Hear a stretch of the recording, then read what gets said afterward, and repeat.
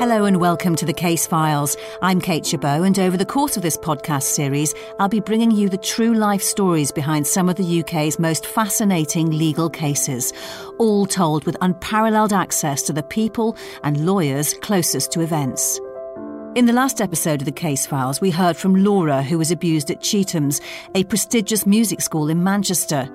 She told us how, when she was just 14 years old, her teacher spent months manipulating her to get to the point where he could sexually abuse her. He initially started by saying, I had done well doing my concerts, and then he said that I must have sore shoulders after having done all of that work, because I'd been practising really hard, and he said he wanted to give me a massage on my shoulders, and so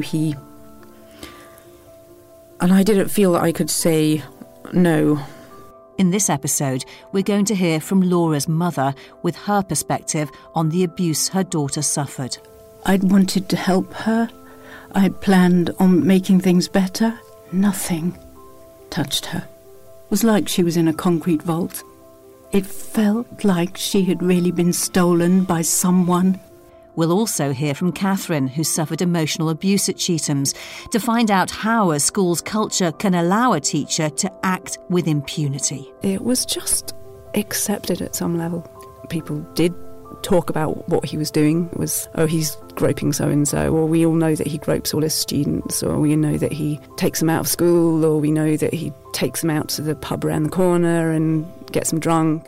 And Richard Scorer, a lawyer from Slater and Gordon, tells us the law needs to be improved to protect children. We don't have a law that says that if somebody in an institution knows about or suspects that a child is being abused, that they then have a legal duty to report that, for example, to the police so that it can be investigated. If you missed the last episode of The Case Files, Laura, which isn't her real name, told us about the abuse she suffered at the hands of Christopher Ling. He became a music teacher at the prestigious Chetham School in Manchester in the late 1980s. He spent months praising Laura, then putting her down, playing on her desire to be a top-class violinist. He toyed with her mind to create opportunities for sexual abuse. Ling escaped justice in America after British authorities failed to mount a case against him. That's despite the testimony of 10 children. Let's get the perspective now from Laura's mother, who we're calling Louise. I took her back to when she sent Laura to board at Chetham's in Manchester. It was really set up as prestigious in those days. So we were absolutely thrilled. And she must have been too. It was that adventure that was going to be coming. There would be the teaching, it would be boarding school, it would be everything they dreamed of, actually. And Laura had a real passion for the violin, did she? She was an interesting child because she was just so musical and so good at it. She never thought of her life without a violin. She'd never thought of her life that one day it wouldn't be music and the violin. And when you first went to see Chetham's, what did you think of it? I was really impressed. Front of house was so cool. There were the good-looking headmaster. He sort of filled the bill of a headmaster, you go into his office, you could trust, you knew your children would be with an experienced head. Their house mistress, she was charming and delightful and beautiful as it happened. Everything seemed perfect. Did you meet Chris Ling? No, we never met him. We didn't meet any potential teachers. I think they had their own system of allocating children. So off she goes. Off she goes, happy as a lark. And what about you? Because I was so beguiled and thrilled that it wasn't sadness. It was just such an achievement. And once you got to the school, how often did you get the chance to talk to her? In those days it was so very different. There was some miserable phone that was right in the corridor and everybody could hear everything. And then once she changed teacher from one teacher to another and then went to Ling, he very much discouraged. Not that I knew that at the time, I have to say. But it didn't surprise me that I had felt that children call home when they've got trouble. It was also a system where they had to write their Sunday letters, so we always got letters. So I had some idea, but not for one moment did I think that things were difficult. When she did make phone calls home, how did she seem to you? She just seemed her ordinary self. There was no intimation that anything was untoward. You had no idea? None at all. Ever? No. What about during the holidays? I was just thinking about that. I have to say, ours was a very busy household, so there was an enormous amount going on. By then, she had started excessively practising. With hindsight, this was a clue to the abuse Laura was suffering. It was a warning sign that she was under a significant amount of pressure. But there was no clear indication of what was really going on. It's the only real change I observed. I knew later that she had eating problems at school, but only later. And when she came home, that wasn't apparent. None of that was apparent when she came home. So I couldn't. No warning signs? No warning signs at all. And even when you look back now with the benefit of hindsight, you can't see anything? None. In reality, Laura was going away to a school that allowed her to be groomed and abused. Louise is deeply hurt by what was happening to her daughter. I can't believe that a parent like myself, who was so incredibly vigilant, caring, observant, and felt I had a good relationship, that really that wasn't what was happening at all. What was happening was, the most ghastly things were happening to this child, and I didn't have a clue. I just felt, well, once I knew, just devastated. But it shows how it can happen, how at school, how much we rely on these house parents and how important the school is in observing and recording on our behalf. So I was totally unaware of it. Did she ever talk about her violin teacher, Ling? She did, because he was set up as the coolest thing. Anyone who was allowed to be with Ling was set up to be quite privileged. The only thing she really spoke about was that he was, he made them practice. Well, in my mind, in a mother's mind, which that's good, it couldn't be anything but good. Did you notice that she was abandoning or neglecting her other studies then? No. And it wasn't very obvious with Laura, because she was an academic child and it was not difficult for her to do quick catch-ups. But I wasn't aware of that at all. I was never contacted with any concerns at all. The school never got in contact? Never. With her studies, not academic, nothing. It subsequently has come to light that, according to the school at least, that none of the concerts and courses Ling organised at his home had been sanctioned by them.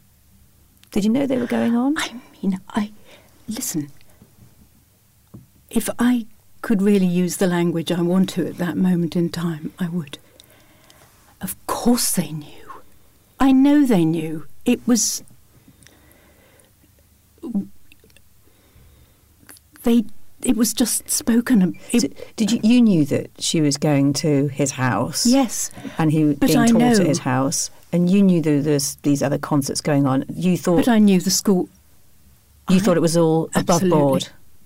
And I don't believe it wasn't spoken about in that Laura will be going to extra tuition in the holidays. Laura's sexual abuse lasted for some months, but as we heard in the last episode, after a time it stopped. Ling came up with a new scheme to take Laura and other gifted students to America, purportedly to get special violin teaching. The way Ling held Laura in his thrall made her desperate to go.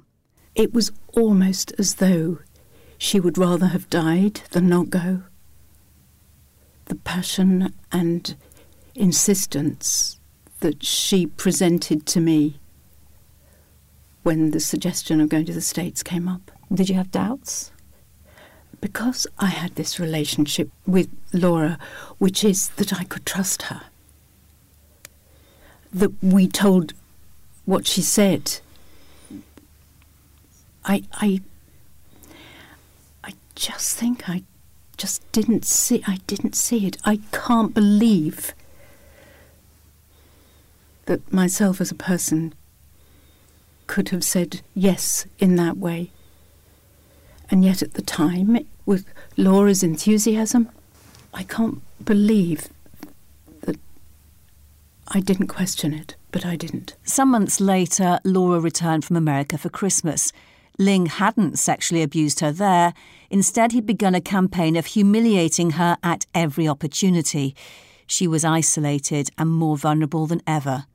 Another child from Chetham's had spoken out against Ling, and the police began an inquiry. The police came to our house, and we had an interview with the police who told us about it. It was absolutely devastating, because that's when the change in her was so obvious. It was absolutely tragic. She was crushed. I couldn't reach her. I'd wanted to help her. I had planned on making things better. Nothing touched her. So as for having reassuring conversations or anything like that, she was totally closed down and shut off. It was like she was in a concrete vault. And all I felt was that she'd really been stolen. It felt like she had really been stolen by someone, by Ling. And this tragic shell came back, utterly crushed. We'll hear again from Louise in a little while. To get some more insight into Ling's insidious methods, I also spoke to a woman we're calling Catherine. She was at Chetham's at a similar time to Laura and kept detailed diaries about living there. She told me about meeting Ling for the first time. One of my very first lessons, he said to me, I'm the new teacher here, so I've been given the least talented of the new intake. What are we going to do about it? And that was kind of how it started. So, what did you think when he said that? I think I was quite upset. But I realised that what he was trying to encourage me to do was prove people wrong, or that's what I thought. So I sort of tried to sort of be brave and feisty, and I'll work really hard and we'll prove them wrong. And he was also a very charismatic figure. So was he popular then? I think in some ways he was, and he really played up to being young and cool and funky. Most of the teachers were they seemed old to us at the time, but most of them were actually, I would say, over 50. How old was he? And he was in his late 20s, I think. And he swaggered about in his leather jacket and his crocodile skin boots and his shirt unbuttoned, and the whole string corridor would stink of cigarettes in his aftershave. And I think certainly when I was younger, I was kind of taken in by that. I thought, oh yeah, he's a really cool character. And when somebody presents themselves as a cool character and you're a little kid, you kind of go with what they say and go with what they do, really. Ling may have seemed cool to children, but the reality was that he was a deeply disturbed individual. He spoke to the children in his care about sexual subjects and encouraged sexual behaviour. The unique trust between a teacher and pupil was being broken. He did actually ask me on more than one occasion if he told me that if I ran down the street naked, it would make me a better violin player, would I do it? He also... What did you say when he said that? I think I was so naive that I just remember feeling a bit uncomfortable. And on one of those occasions, it was with a group of his female pupils. And I think we all just kind of giggled and laughed it off. And I just thought, oh, that's a bit strange, but I'm obviously missing something because I'm little and I don't really understand what's being got at here. So I think I was just generally a bit confused when he said those things to me. But he was definitely saying things like that to other people as well. He said a couple of things and did a couple of things with me which were quite scary and weird, which that he was correcting my left-hand technique. And must have been 11 or 12. It was very much when I started. And he did say to me, I want you to imagine that I've got a vial of the AIDS virus in my hand, and I've got the needle pointed right at your thumb, and if you move your thumb, you're going to get pricked with the virus. And, this was obviously the mid-1980s, so it was kind of at the height of the AIDS crisis, and I remember being really scared that he would sort of use that as a technique in my lessons. And then later on, when I was about 13, the Moors murderers, I think they might have been looking for a body on Saddleworth Moor, so it was very much in the news, and we spent an entire lesson talking about it. And that was the first time he made me feel really uncomfortable talking about sexual stuff, because he basically, we didn't play a note on the violin, we just talked about an interview with one of the children that Ian Brady murdered, and I think they were forcing the child to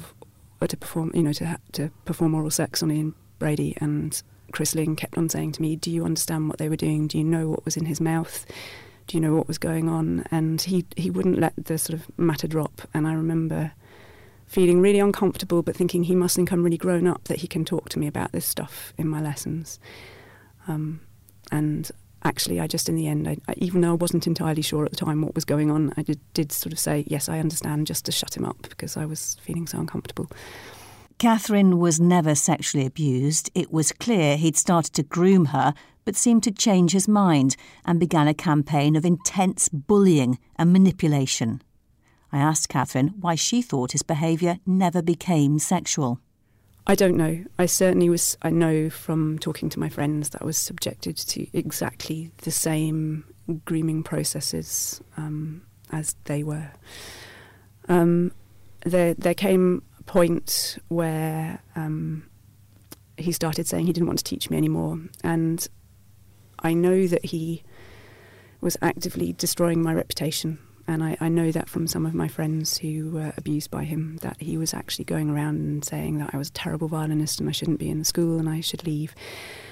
And one of the questions for me is around whether he thought I knew what he was doing at that time. I didn't, at the time that he was teaching me, know for sure that he was abusing students, but I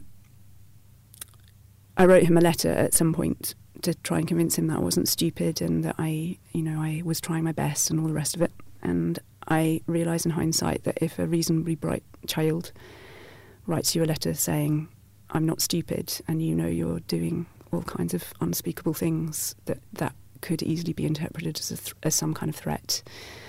And he definitely did have a thing about, yeah, that one's a bright one, I have to watch that one.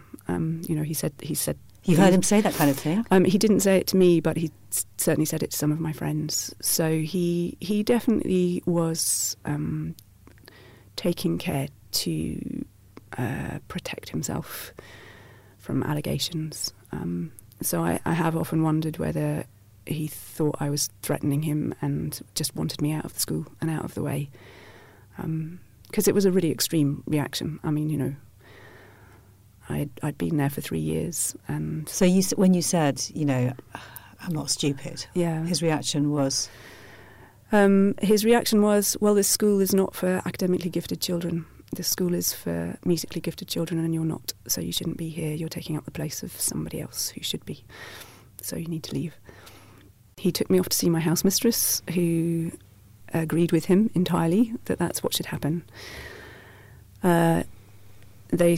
She rang my parents, and my parents were absolutely furious with him and said he was putting ideas in my head, and they were furious with me for believing him.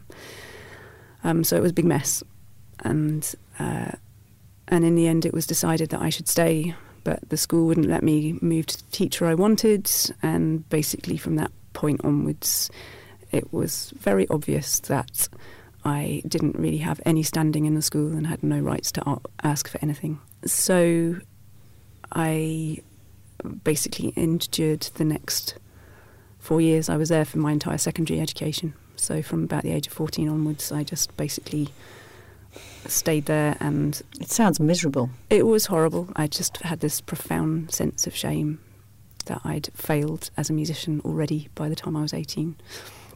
What do you think the culture was like at Chetham's? I can only describe it as a horribly ill institution. You know, there's entries in my diaries about... So a friend of mine made a disclosure about 6 months before she then went to the police, and there was an inquiry. And I wrote about her disclosure in my diary, and what is really shocking is that I'm so matter-of-fact about it. I can't remember the exact words, but it's something along the line of, you know, everybody knows that Chris Ling feels up his students, but what he's done to my friend is truly shocking. What did he do to your friend? Well, it's only very recently that I found out exactly through the ICSA hearing exactly what he did to her. So That's the independent inquiry into child sexual abuse. Yeah, it was really extreme. He was abusing her from a very young age, definitely prepubescent. His behaviour to you was very cruel. Yeah. What kind of impact has that had on you? I would say I have a big problem with male authority figures.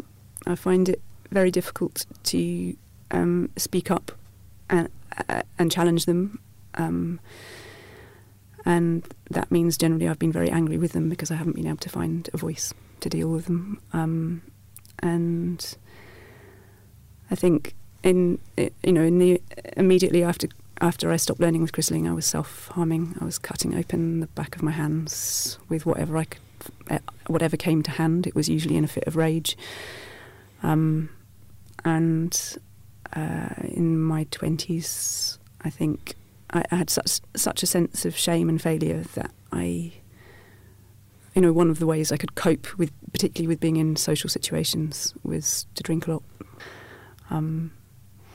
And I've had 2 quite extended bouts of counselling that have been very related, particularly the second one, to what I experienced at Chetham's. When was it then that you felt you could... When did you speak out about this? It sounds kind of nuts. You just didn't... You just bottled it all up, did you? Yeah, I think... and especially because, a lot of my friends had been sexually abused, and my abuse was psychological and emotional. And I think... And also in the original police investigation into Ling in 1990 and 91, I was interviewed and I was told, you are lucky. You're one of the lucky ones. And I totally get that. In a sense, I really am. But I think it meant that I just assumed that I hadn't been subjected to anything that I should be upset about. It's interesting because you said earlier that when he didn't single you out for sexual abuse, you felt that you failed because you hadn't been chosen. Yeah, I know. And I know it doesn't make sense. It doesn't make any sense. And, that's a purely kind of emotional reaction that I think is absolutely grounded in what was happening at the time, rather than having, I know that's an insane thing to think, but I think... It just shows how much damage he did to your confidence, though. Yeah, exactly. And the whole way he manipulated people into doing his bidding. A quarter of a century after Ling had left Chetham's, his crimes nearly caught up with him. In 2015, he was about to be arrested in America to face extradition proceedings back in the UK. There were 77 charges of sexual assault against him. But before the US Marshals could get to him, he shot himself. Catherine told me what she felt when she heard. A lot of conflicting emotions. So on one level, I wasn't surprised, because I told the police in 2013 that I thought he was such a control freak that he would probably kill himself rather than be brought back to face justice. So part of me was not in the slightest bit surprised. Part of me was relieved that it wouldn't go to court and that my friends wouldn't have to give testimony and that I wouldn't be called as a witness to support what they had, their testimony. And part of me was furious that he had evaded justice. So it was quite a complex range of emotions. And I spoke to my mother about it, and she, I was very upset. I was on. It was the morning that we heard, and I was in tears. And she actually said to me, "Are you upset because you still were in his enthrall to him?"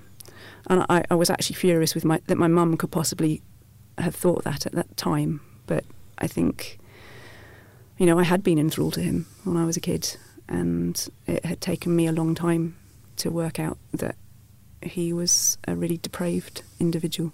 Did you hero worship him at the beginning? Yeah, very definitely. Yeah, for sure. He was this charismatic, swaggering, dynamic figure who was very focused on sort of creating his little posse around him, and we were part of a special club and he was at the centre of it. And so, yeah, I would say I did hero worship him. And what do you think of him now? By the time he left the school, I had come to think he was a really, truly horrible, slimy individual. And what I think of him now, and particularly through talking to my friends who are abused, talking with them as adults, the only word I can use to describe him is depraved. It's just an extraordinary level of depravity. We focused on Christopher Ling, but Chetham's has had problems for many years. Details of abuse carried out over decades were revealed during evidence given to the independent inquiry into child sexual abuse, which has looked at the problem in churches, schools and councils. Richard Scorer is head of abuse law at Slater and Gordon. He gave me a timeline of what happened at Chetham's. Abuse at Chet's was going on for many, many years, and back in the 60s and 70s people have described abuse there as being very routine, and that included the sexual abuse of children. So we're not just talking about one person here? We're certainly not just talking about one person. There have been multiple allegations against multiple alleged abusers over many years. I suppose one of the big cases where this first came to light was the investigation into Christopher Ling, which was in 1990, and a number of people came forward with allegations. Ultimately, he wasn't prosecuted at that time. And then, of course, there were the incidents at Chet's involving Michael Brewer. Again, that was sort of hushed up. And he was the head of music. And he was the head of music at that time in the early 1990s. He left the school, and his resignation was explained away as being for health reasons, and we heard in the inquiry about that. So it was really only then after 2000 and particularly in 2013, 2014, 2015 that we got these big investigations into what was going on at Chet's and looking at cases from the past, including involving Michael Brewer and of course Christopher Ling, although he committed suicide before he was able to be prosecuted. Catherine says when she was there, Christopher Ling's abuse was just part of life at the school. I think it was just commonly accepted that he was behaving inappropriately with his students. We would have talked about him, he's been feeling up so-and-so, or we know that he gropes them. And it was just kind of accepted that that was how it was. And, you know, there were other teachers that we knew about. So the whole environment was one where it was just accepted at some level. So were the other students talking about what he was doing? I mean, were they going into detail about his actions? I think actually, from what I know from my friends, that they didn't talk amongst themselves about what he was doing to them. But in the wider school, you know, I think people did talk about what he was doing, and not in detail. I think, you know, it was sort of, oh, he's groping so-and-so, or we all know that he gropes all his students, or we know that he takes them out of school, or we know that he takes them out to the pub around the corner and gets them drunk, and you know, Ling particularly, because he did these courses out of school, so some of my friends did come back and tell me that, you know, there'd been lots of alcohol and that they were really ill from drinking, and that he was walking around in sort of hardly any clothes, and, you know, it was all fairly obviously unwholesome, I would say. Events we're talking about at Chetham's happened some years ago. Safeguarding procedures are now much tighter, but the number of children being sexually abused in England and Wales is currently at a record high. Figures from the NSPCC, based on police data, showed more than 76,000 offences were recorded in 2018 to 2019. That's a 60% increase in just 4 years. Some of that comes from the reporting of historic abuse, but the problem certainly isn't going away. What more can be done? Richard Scorer points to a weakness in the law. We don't have a mandatory reporting law. We don't have a law that says that if somebody in an institution knows about or suspects that a child is being abused, that they then have a legal duty to report that, for example, to the police so that it can be investigated. We don't have that mandatory reporting law in this country. We do have it in most other countries in the world. And I hope that one of the things that comes out of the inquiry is that will change. But why is the thinking in the UK different? What is the reasoning for not having it? I think one of the fears has always been that if you have a mandatory reporting law, then you'll get an increase in reports, you'll get a spike in reports. And we've always said that that is perfectly true. You will get an initial increase in reports, and that's been the experience of other countries. But the point is that once you get those reports and you get those things investigated, then you prevent abuse and you protect children down the line. So overall, mandatory reporting laws have the effect of preventing abuse and protecting children. Let's hear from some of the professionals working with abuse victims. Namita Prakash is CEO of Trust House Reading and speaks on behalf of the Survivors Trust. She told me that it was essential for people who suspect abuse to speak out. They have a duty of responsibility to take it to the safeguarding lead in their organisation. Absolutely, if there is a concern, there would be an investigation, and, you know, the truth will hopefully come out either way. Just because you're afraid that you're ruining somebody's relationship, somebody's professional life but think about the victim and survivor as well. If a child and a young person is there and you suspect that they are being abused or somebody is being inappropriate, look at, the equation here. They don't have anybody to talk on their behalf. They are the ones who are the vulnerable ones. They are the ones who don't have the authority or the knowledge or the experience to go out and seek help. And look at this this example that we're talking about today. People didn't talk about it, and that's why it continued for so long. Namita told me what we should do if a child tells us about abuse they've suffered. I think that absolutely the most important thing is believing them. We have had many cases where children try to say something or say a little bit, and then people don't trust them, don't believe in what they are saying. So that's paramount. People need to be more and more aware of what's going on in the society, what child sexual abuse looks like, and also it's about breaking the silence so that a child or an adult doesn't feel silenced, as you say, by the abuser. If you look at perpetrators or abusers, they manage this really well. They know how to groom children and young people. Anne Campbell, CEO of the abuse survivors charity Embrace, told me about the signs we should look out for in our children. I think there are a lot of signs, and there are, again, some common threads that happen to children when they're being abused. It usually manifests itself in their behaviours. So they may become withdrawn. They may be acting in a different way from what they had been before.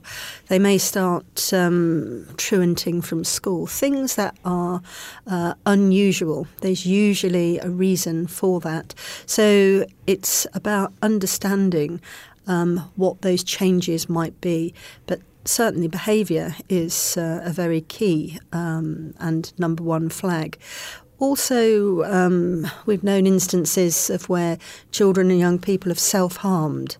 They don't do that for no reason. What are their anxieties?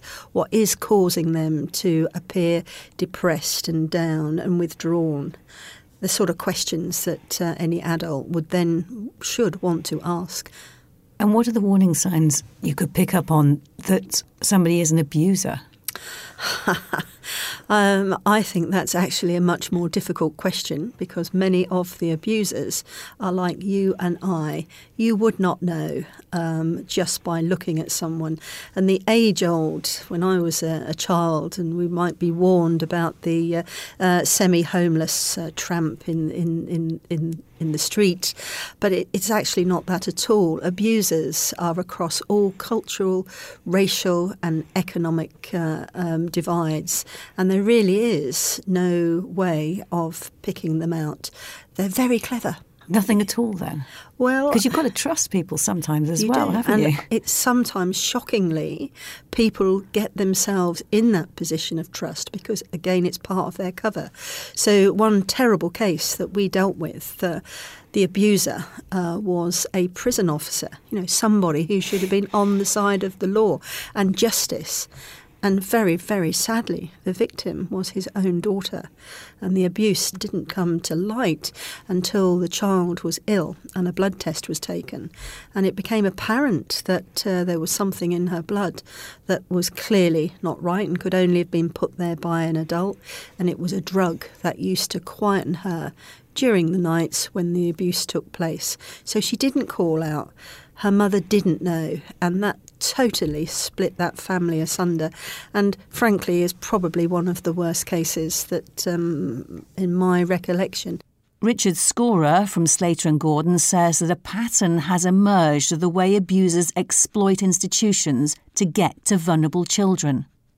I think what we've seen in many of these institutions is that abusers, people who want to harm children, try to use the status and authority that those institutions confer on them in order to harm children. And so we've seen it with some of the teachers at Chet's who were sort of so-called rock star music teachers with international reputations, and they use that power and authority to abuse children and to act as kind of gatekeepers for children's careers in music. And we've seen similar things for example, in sport, in football. There's been a big abuse scandal. We've seen how some of the coaches there have used that kind of career gatekeeping role in order to abuse children. Let's go back to Laura's mother, Louise. She told me about her daughter as she is now. She's just fantastic. Yeah, absolutely fabulous. What I did arrange for her was to be part of a group where the child's grief and rage is given a voice, and it's really encouraged so that her locked-inness began to be helped. Do you think there's anything that could have been done earlier to have made her open up and talk about what was going on? Unless I had known, if anyone had tipped me off and I had propositioned her, then I feel sure she would have been able to tell me. Catherine told me how her experience had affected her love of music. I left Chetham's and went to university to do a history degree, and I pretty much stopped playing for a year. I grew up in a family that played other kinds of music apart from classical music, and I gave up playing classical music basically the minute I walked out of Chetham's. Because of the association? Because of the association. And I find it very hard to listen to classical music because of the associations. But you still play? I still play, yeah. I found a different kind of music to play. And what do you play? I play traditional music. And it does feel like a small victory that I still play music at all. And also, you teach as well. Yeah. How do you try to be as a teacher? I try. I'm sure I don't always succeed, but I try to be as compassionate as I can be. To your violinists? To my violinists, yeah. That's what I aim to try and do, and really try and make sure that I never undermine their confidence or their belief in what they can do. Talking about child abuse is obviously incredibly difficult, and I want to thank Louise and Catherine for telling us their stories. Thanks to Richard Scorer from Slater & Gordon, as well as Anne Campbell from Embrace and Namita Prakash from the Survivors Trust and Trust House Reading. If you want to know more, have a look at our website, slatergordon.co.uk/podcast, or head over to our social media channels and search #CaseFilesPod and join the conversation. I'm Kate Chabot. Thanks for listening. Bye-bye.